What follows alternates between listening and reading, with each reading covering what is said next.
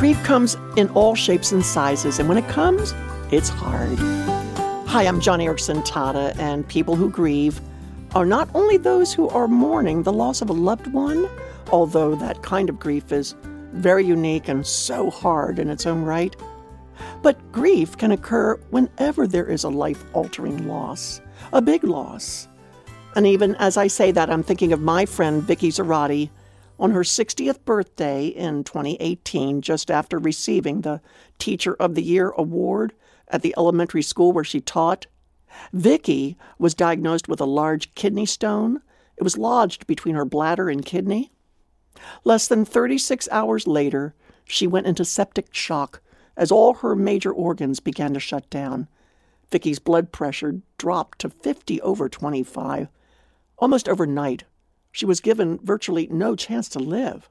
But thankfully, my friend survived this harrowing ordeal, but it did not come without great loss.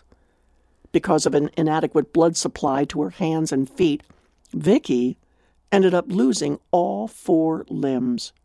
She left that hospital with no arms and no legs.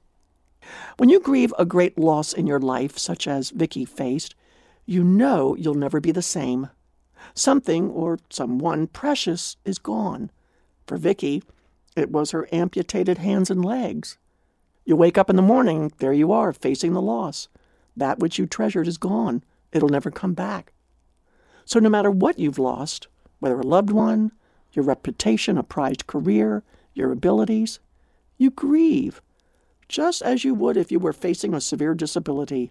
You face the hard facts that life, that things will never be the same, that it's irreparably changed, and then you got to take a deep breath and embrace it with all its brokenness and disappointment.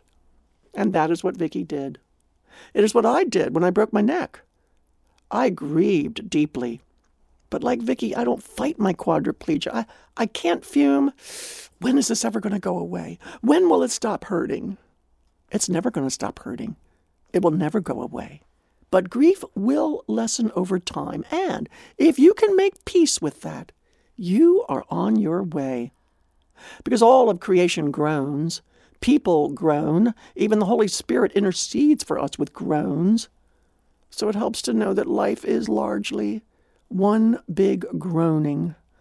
Grief is a part of what it means to be human in a broken world. And once you wrap your head around that fact, your sorrows have a place to fit. You no longer consider them an intrusion in your otherwise comfortable life. No, they are integral to life. That's much the way it is for Vicky. Even now, she uses prosthetic hands and legs, but still the waves of grief occasionally rise.